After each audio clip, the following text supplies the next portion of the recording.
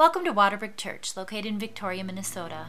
Our new series in Luke, called Glorious Disruption, being taught by our senior pastor, Kevin Dibley, is about when Jesus shows up and turns everyone's world upside down. We believe this study of God's Word is about to turn many people's lives completely around, and maybe even upside down, because that's what happens in the Gospel of Luke. Jesus comes to people who are absolutely stunned and amazed by Him, and they are profoundly and gloriously changed forever.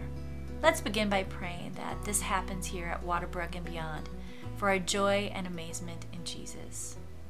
Let's worship together. So as we are worshiping together this morning, I want to remind you, sorry, I can hear the thing kicking behind me. So, is that okay? Got it. I want to remind you what the event of worship is about. When we come together as a congregation of believers on a Sunday, it is an obedience to the directive of our King and our Lord. We come because Christ has called us together, and we come because as the body of Christ, we believe Jesus is present with us. So that in the reading of Scripture and in the singing of songs and in the praying, Jesus ministers to His body through all of us as a corporate event. And so when you come on Sundays, you should say to your kids, we're going to see Jesus. We're going to meet with Jesus. We're going to listen to Jesus. We're going to be ministered to by Jesus. And I hope that has happened to you already this morning. You know, one of the things that stood out to me in this service, which was different than the first service, is the line, He is the Ancient of Days. And we called and sang, you are the Gran Yo Soy, the great I am. And I just felt this morning the Lord saying, there's a lot that changes in our lives. There are changes that come upon our life that we don't invite, that we don't want, that we can't predict. You and I are so changeable. But He's the Ancient of Days.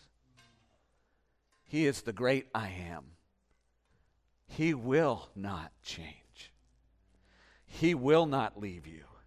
He will not run out of grace. He will not be short on mercy.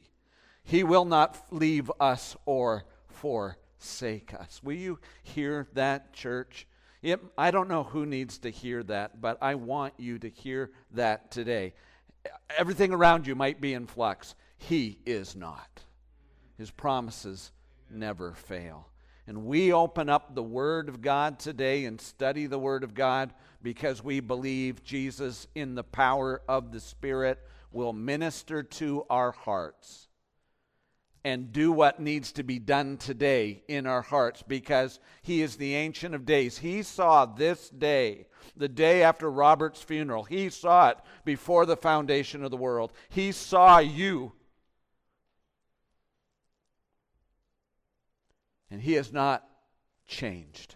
And His resolve to love, to save, to care, to resurrect, and to come again has not changed. And that's what we rest in, right? That's what we rest in. This morning in the first service, I had a couple come up to me at the end of the service and say to me that the Lord was speaking to them the last 2 Sundays, talking to them about some forgiveness that needed to take place. And as I was listening to the miracle of the ministry of the Word of God, they were weeping, and we were praying together that God was freeing them. I want you to hear this. These texts that we are studying are given by the mercy of God to free you from the terrible curse of bitterness and unforgiveness that so captivates our lives, that does not allow us to be who Christ is for us. And so we need to hear this word today. And so in the providence of God, we kind of split it up last week. And last week, I said to you, in this text of Scripture, Christ is holding up to His disciples on the Sermon on the Plain. This is a new game, folks. It's a new game. What you are accustomed to in religion, it's done. Judgment, self-righteousness, religiosity, it is over. I have come to announce to my enemies that the God of the universe loves them, and the Son, who is of the heart of the Father, will redeem them and die for them. I'm coming for my enemies. Those of you who want to unfriend your enemies cannot be part of the kingdom of God. Got it? It's radical. It's shifting it. But to the person who's been 1,000 times unfriended, to the person who is sitting in their shame and guilt for things they've not done or things they have done and that they shouldn't have done, for that person, Jesus looks them with the piercing, loving eyes and says, I'm coming for you. I'm here for you. Doesn't matter what you heard in your head. Doesn't matter what you heard from somebody else. You hear me. I've come to forgive. There's a scene. So this is where I get in trouble this morning. I'm going to talk football. And I'm going to refer to the Green Bay Packers, so I confess my sins for some of you and accept the love of another narrow group. But there is a famous moment in Green Bay Packer history. Most of you will know it. It was after the Green Bay Packers were beat out of the playoffs by the Philadelphia Eagles in, I think it was 1960, in July of 1961, Vince Lombardi pulls the team together. They had a good team. They were building on the last year. The team came into practice, and they thought to themselves, coming into practice, we just need to build on last year. We got to go forward. And Vince Lombardi walks out, and he lifts his hand up with a football in his hand, and he says, gentlemen, this is what? A football. That's what he said. This is a football. They weren't going to start where they left off. They were going to go back to the very beginning. We're going to learn the rudimentary principles. Jesus, in this sermon, this is not later on when they fumbled 100 times. Because he knows they're going to fumble. That's why he teaches it early. He picks this up and he stands in front of the people and he says, this is the gospel. Christ Jesus came into the world to save sinners. This is the gospel.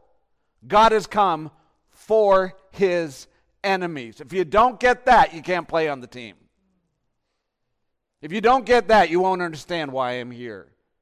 If you don't understand when I say love your enemies, what I mean, that's what this is about.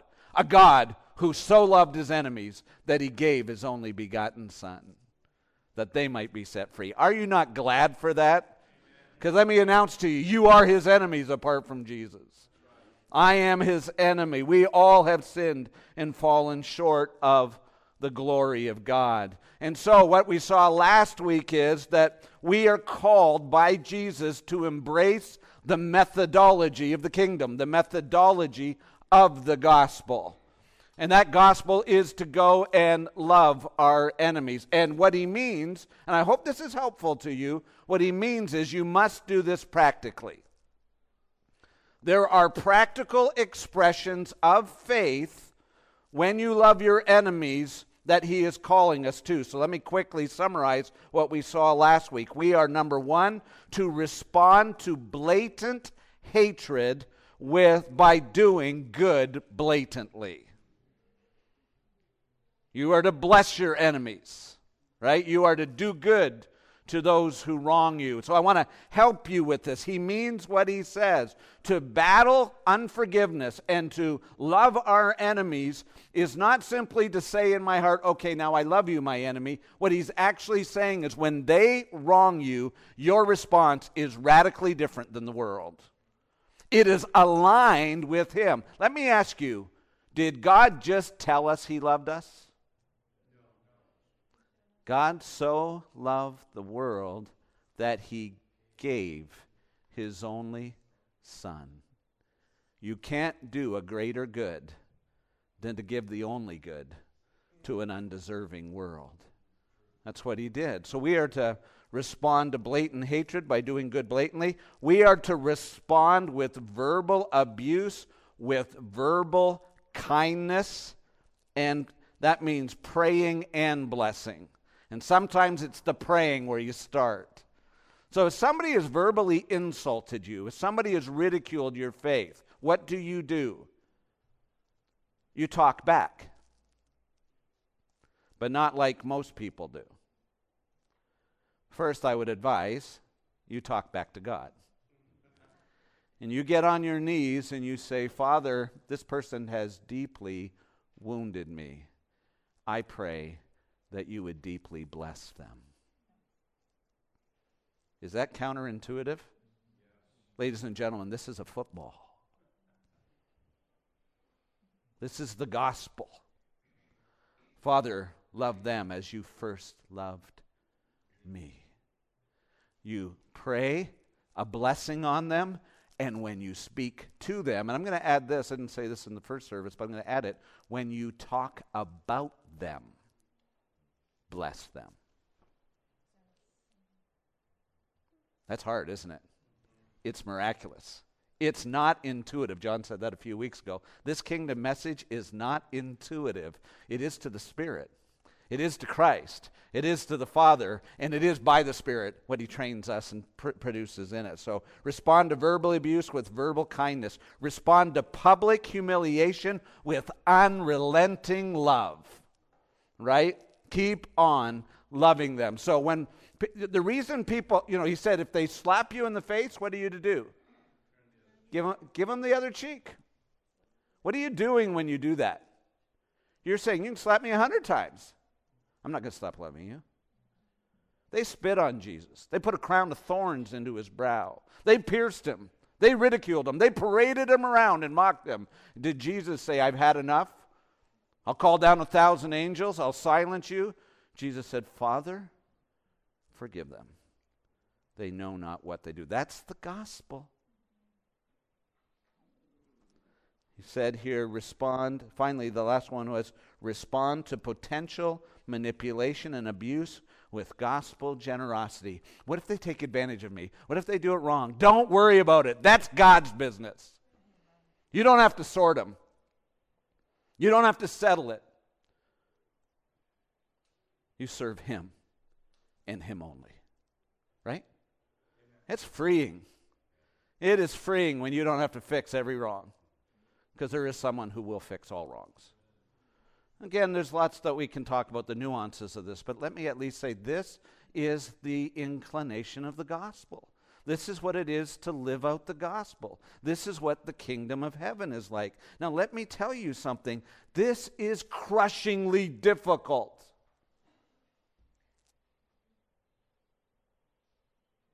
It is impossible in the real life where you've been wounded.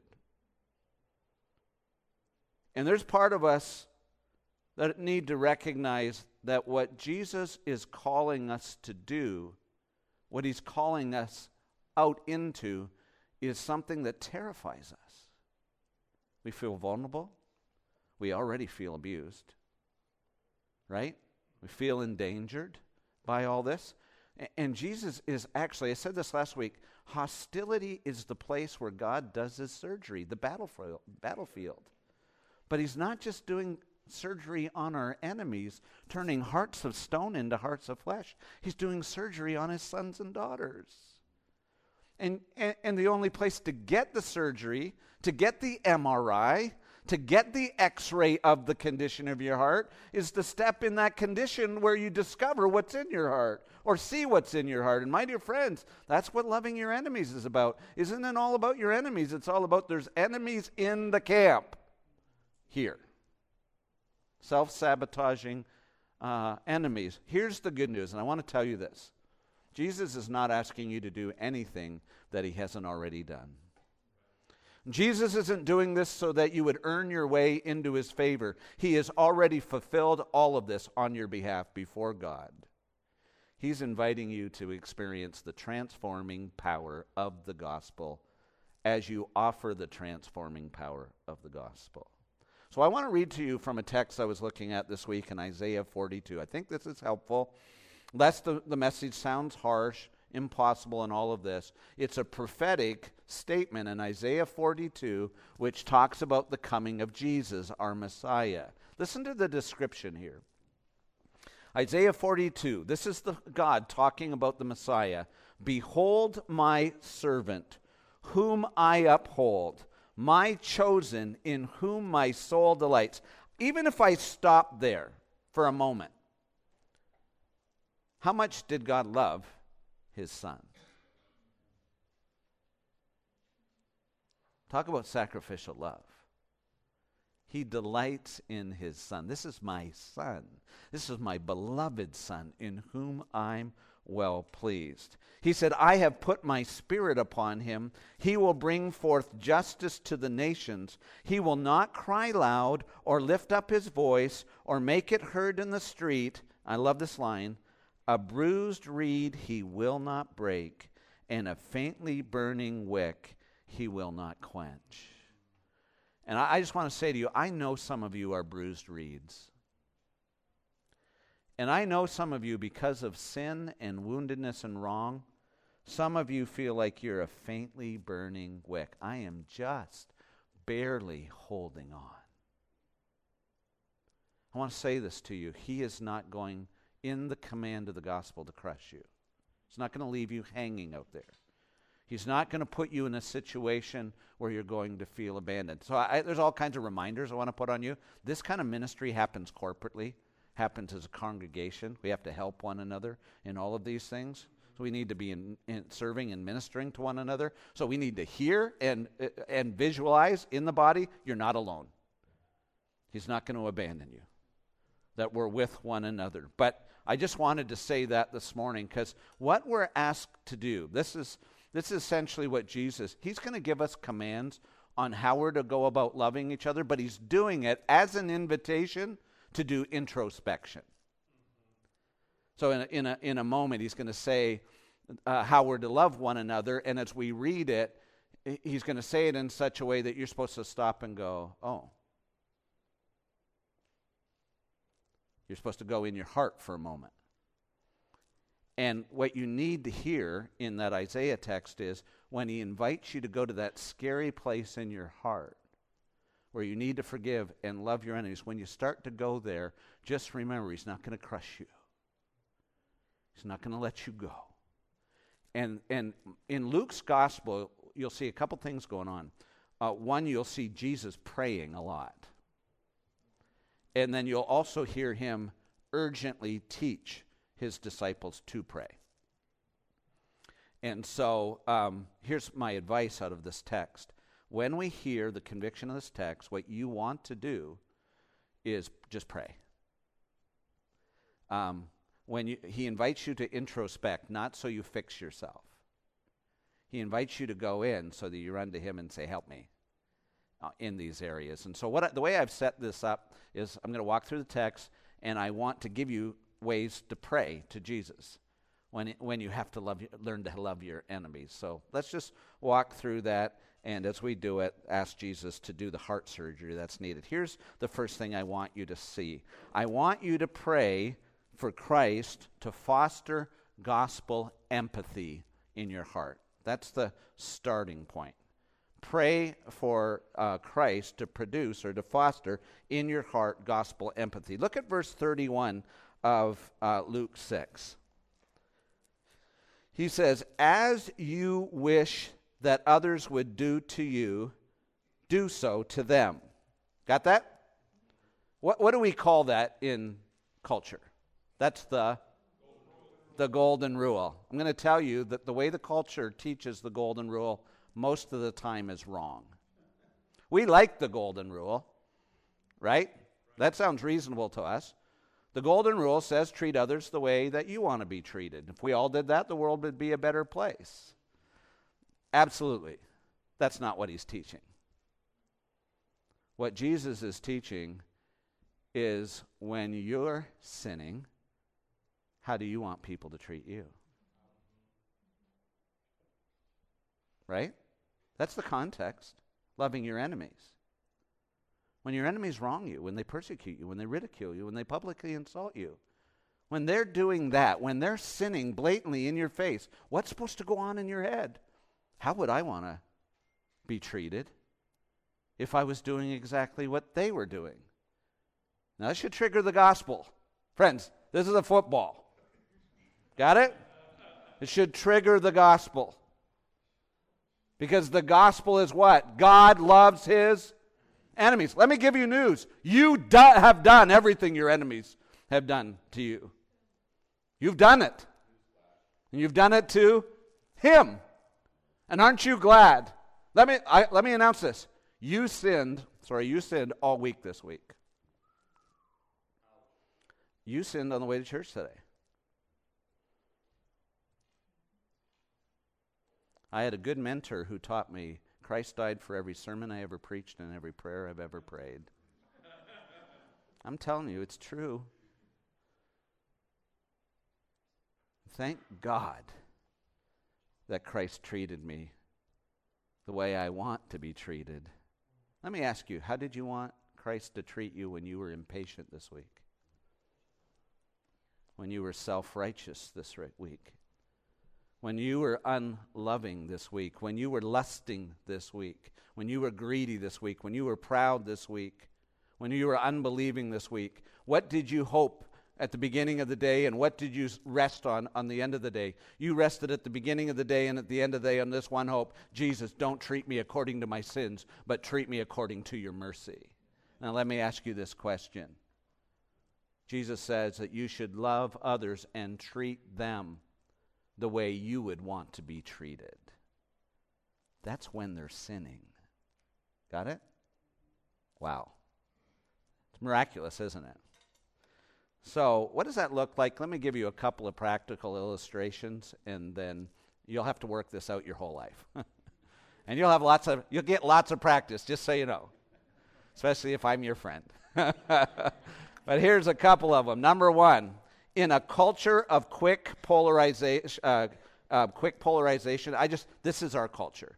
This love your enemies is powerful in this culture. We are so easily polarized.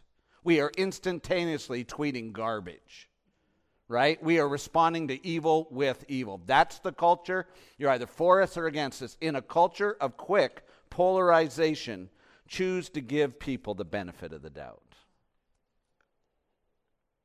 Don't you want that? Oh yeah, somebody's sinning against you. But even if you took a second and said, what was their day like? What was their father like? What is their marriage like? What is their sorrow like? How many women in every church have been sexually abused? How many men? Oh, the dog bites you, there's a story. It's not excusable. But don't you want people to stop and think why you're struggling?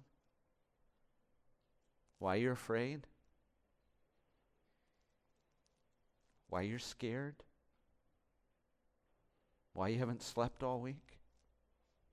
What's your biggest worry? Come on, Christians. When you look at a sinner who's sinning at you, how would you want to be treated? Isn't that good? Don't be quick. There's a story, and there is a soul that matters to God. Thank you, Jesus, that you see us and love us, knowing everything about us. Here's another illustration. In cases of personal injury, think of what you did to Christ and how he fought and died for you. And so if there's a direct wrong against you, just weigh it against Jesus. Just think about what Christ has suffered on your behalf. I have a weird taste. I was going to say what kind of music I like. I like all kinds of weird music. So, there's an Irish folk song that's called "The Parting Glass." I like it because of the vocals. But there's a line in it that's absolutely heretical. It says, and of all the harm, I always say it in a Scottish accent because I can't do Irish, of all the harm that e'er I've done, alas, was done to none but me. I listen to that song and I go, you have to sing that after you've drunk 4 Guinnesses, right? You can't sing it before, right? Because if you're in the most honest, sober-minded of all the wrong I've ever done, alas, the harm was done to me, was only to, my goodness, no. David, when he was convicted of his sin of adultery in Psalm 51, said, against you and you alone have I sinned. And he wasn't saying he hadn't sinned against others. He's saying my sin is fundamentally and profoundly against the one who gave me the very life by which I sinned with the strength he gave me. Against you. Isn't that helpful sometimes when you're trying to ask the Lord just to say, okay, how do I think about this and give somebody the benefit of that and all these things? I got to slow down and go, man, they're sinning against me, but I sinned against Jesus. Were you there when they crucified my Lord? Were you there when they crucified my Lord? Oh,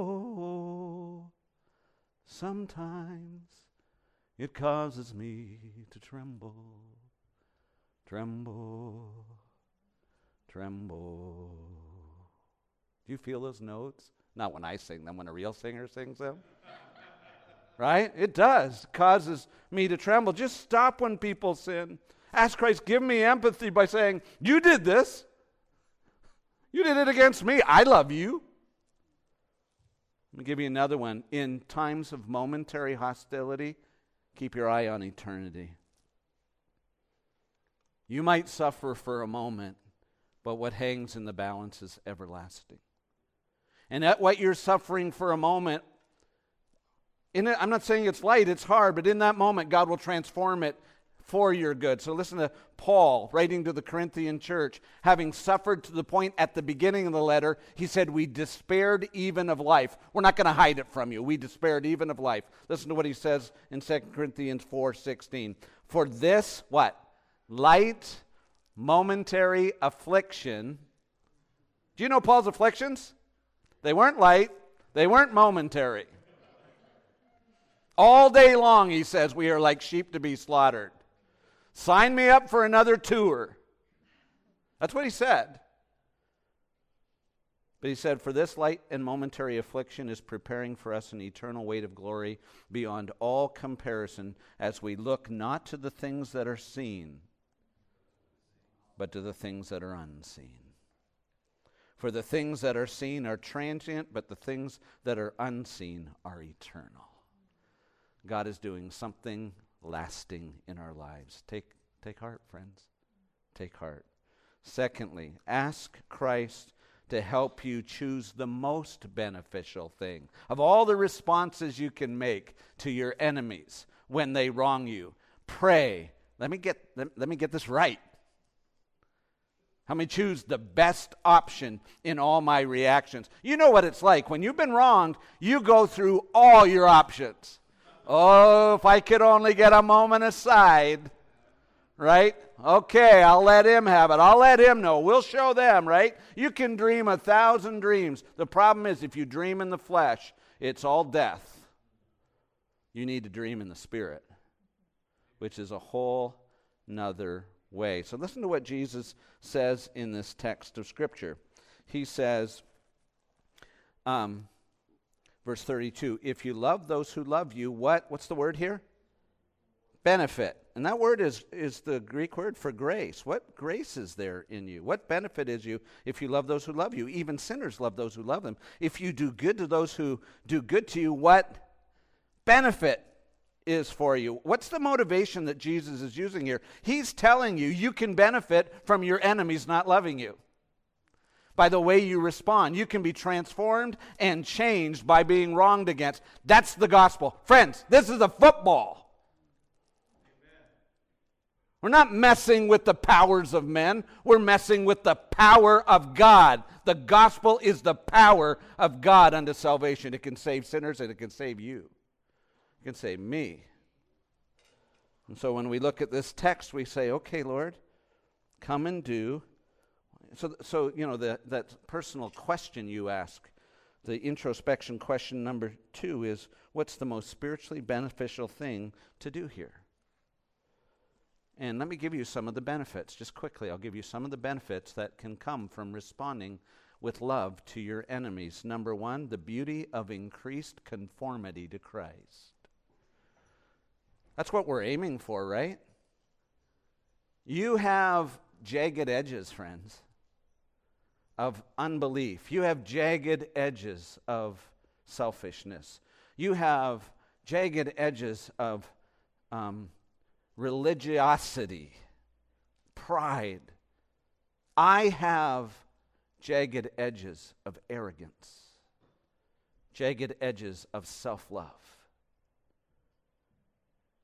My enemies are a file in the hand of my Savior to take the edges down and to conform me to his likeness. James writes in James chapter 1, count it all, what? Joy, brothers, when you meet trials of various kinds, for you know that the testing of your faith produces steadfastness. Let steadfastness have its full effect, that you might be perfect and complete, lacking nothing. Paul writes in Romans 12, I appeal to you, therefore, brothers, by the mercies of God, present your bodies as a living sacrifice, holy and acceptable to God, which is your spiritual worship. Do not be conformed to this world. Be what? Transformed by the renewing of your mind, that you might discern what is the will of God, what is good and acceptable and perfect. What's he saying? He's saying this is a football. You are to be changed and transformed. Don't do what you would normally do. Sinners love those that love them. What benefit is that? You just stay in your sin. You increase in your hard-heartedness. You become more religious, more self-righteous. You become more bitter, more angry, more unbelieving, more disoriented. There's no joy there. Come on, God. File the edges off. One of the blessings of not being loved by your enemies and loving them in return is the beauty of increased conformity to Christ. Here's another one, the pleasure of deep communion with Christ. You know, when Paul was making choices in his life and his ministry, he was in Acts 20, he's at Ephesus, and in those next chapters, the prophets come, Agabus comes, and tells him, man, if you go to Jerusalem, they're going to tie you up, they're going to take you, they're going to cause you to suffer, and everybody's pleading, they're weeping with him. Paul, don't go. Don't go there. Don't go to Jerusalem. Do anything but go to Jerusalem. And what's in Paul's mind? Philippians, you see it in Philippians chapter 3. I want to know Christ.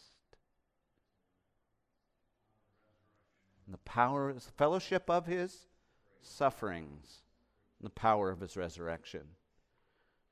You know, you can say you know Jesus suffered for you and loved you in your sin.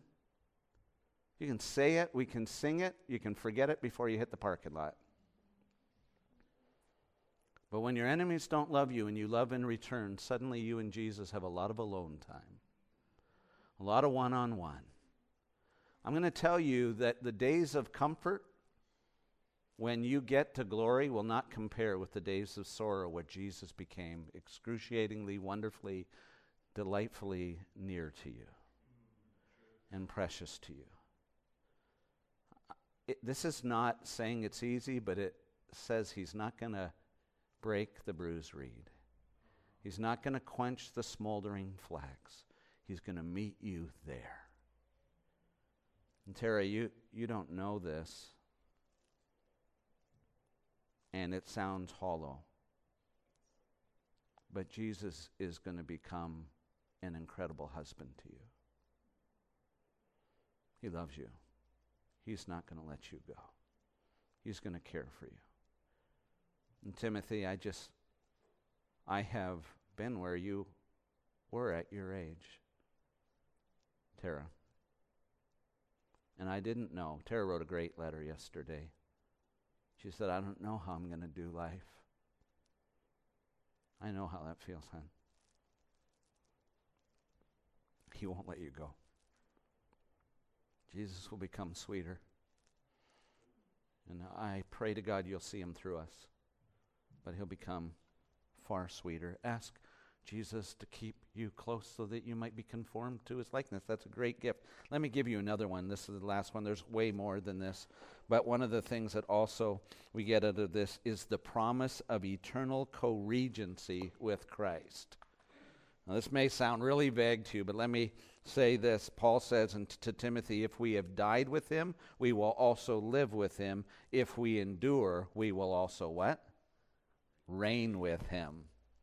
There is a day coming when we will all leave this world. But it's not to a worse world. We are joint heirs with Christ. Let me tell you this. You are sons and daughters of the King.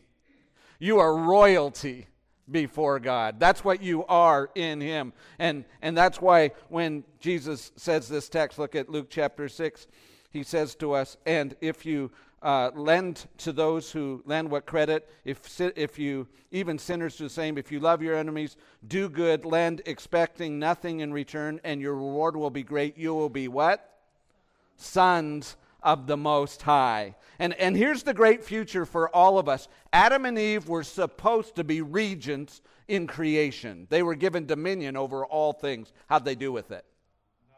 Not well. We've been living under the curse ever since. Jesus is going to make all things new, and those who have trusted him and suffered and advanced the gospel in his name, they will reign with him over creation in love and in justice and in space justice and righteousness forevermore.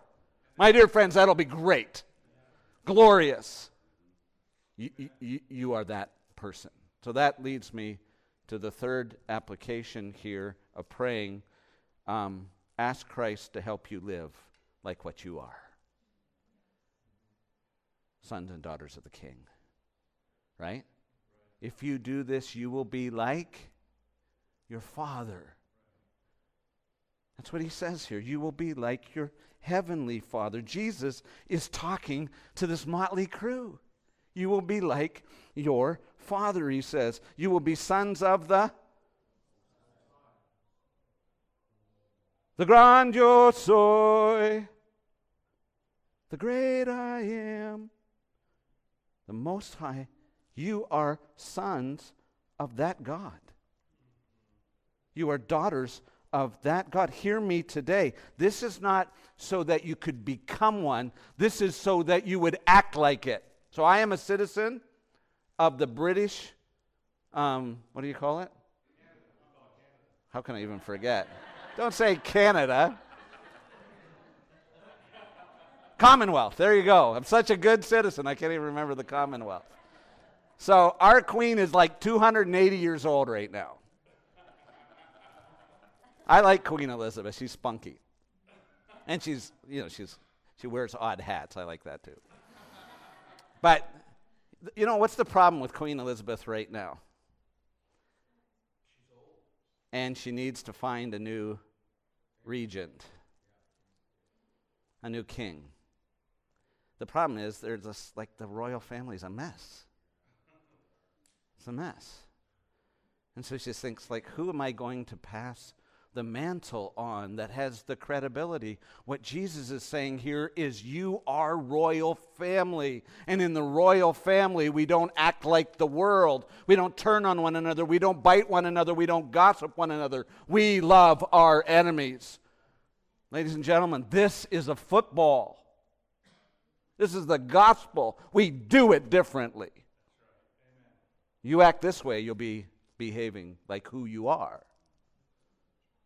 You are a royal priesthood, a holy nation, a people set apart for God, that you might declare the excellencies of him who called you out of darkness and into his glorious light.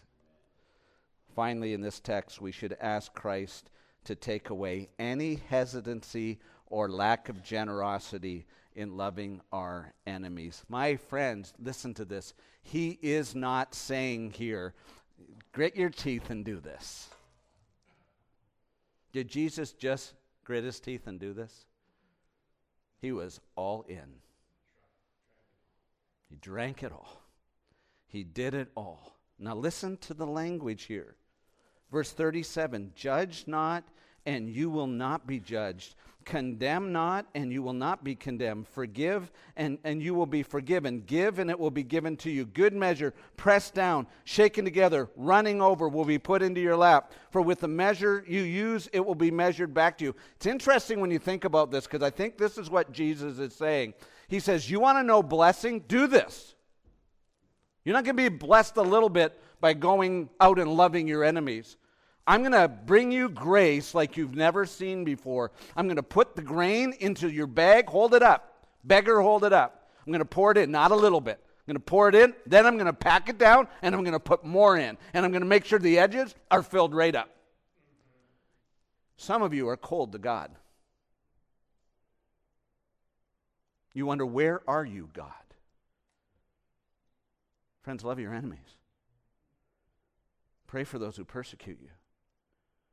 Go and be what he's called you to be by faith. You don't do it when you get the bag full of grace. You do it and watch the bag fill. Corrie ten Boom was preaching in Germany after she had suffered the Holocaust, after she had lost her best friend and sister. And as she was teaching in Germany, a man heard her. And she said, I was in Ravensbrück and my sister Betsy died, and described all of that. A German man stood up at the end and came up to her and said, Fräulein, I was in Ravensbrück. And she knew him right away. Flashback. Her sister's gaunt figure. The clothes piled, the nakedness, the shame, the death, the humiliation. He said, Fräulein, I was in Ravensbrück. God has forgiven me. I am a Christian. He put out his hand and said, will you forgive me? Corrie ten Boom was standing there thinking, Lord, I do not have within me the means to forgive this man. And the Lord said, but I have forgiven you. And Corrie ten Boom lifts her hand, puts it into the hand of the Nazi soldier who was responsible for the death of those she loved. And she said, by faith, I forgive you. And this is how she describes it. She said, I felt a charge go down my arm. And she said, in that moment, I felt the forgiveness of God. In fact, she said, I have never felt the love of God like that in my life. Friends, I'm not asking you to do something easy. I'm not asking me with you to do something easy. I'm asking you to do the impossible by faith, trusting that Christ will show up, change the world, and heal the deepest wounds in your life. That's what he calls us to. He will not break you if you're bruised, and he will not snuff you out if you feel like your faith is smoldering. Amen. He will keep you. He is that great of a Savior. How do I know this? If he already died for you while you were yet a sinner, how much more will he now love you now that you're righteous in him? Isn't that true? Amen. He's done the heavy lifting. Amen. He'll now do the rest. So let's pray. Let's pray for help. Let's pray for light. So God, we have had a tough couple of weeks here. And we just need to see Jesus. We need to lift our eyes up on the cross and hear him say, Father, forgive them. They know not what they do. He said that over my pathetic life. And he set me free so that I would not be not only set free from the burden of my own sin, but that I might be set free from the burdens of all that sin against me. Because he has said what matters. I am forgiven. And he has given me identity, no matter what any man says, that I am a son of the King, and we are daughters, children of the King. And he has said that I will never leave you nor forsake you. And he has said, in my Father's house are many rooms. And if it were not so, would have I told you that I go to prepare a place for you, that where I am, you may be also. Sweet words.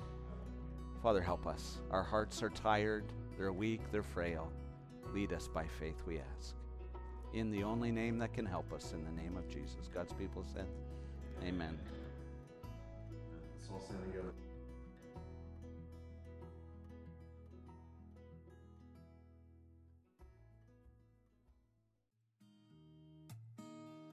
Thank you for joining us today. We hope you were able to seek, savor, and share the all-surpassing worth of Jesus Christ. If you'd like to find out more about our church, submit a prayer request, watch previous sermons, go to www.waterbrook.church. Have a blessed week.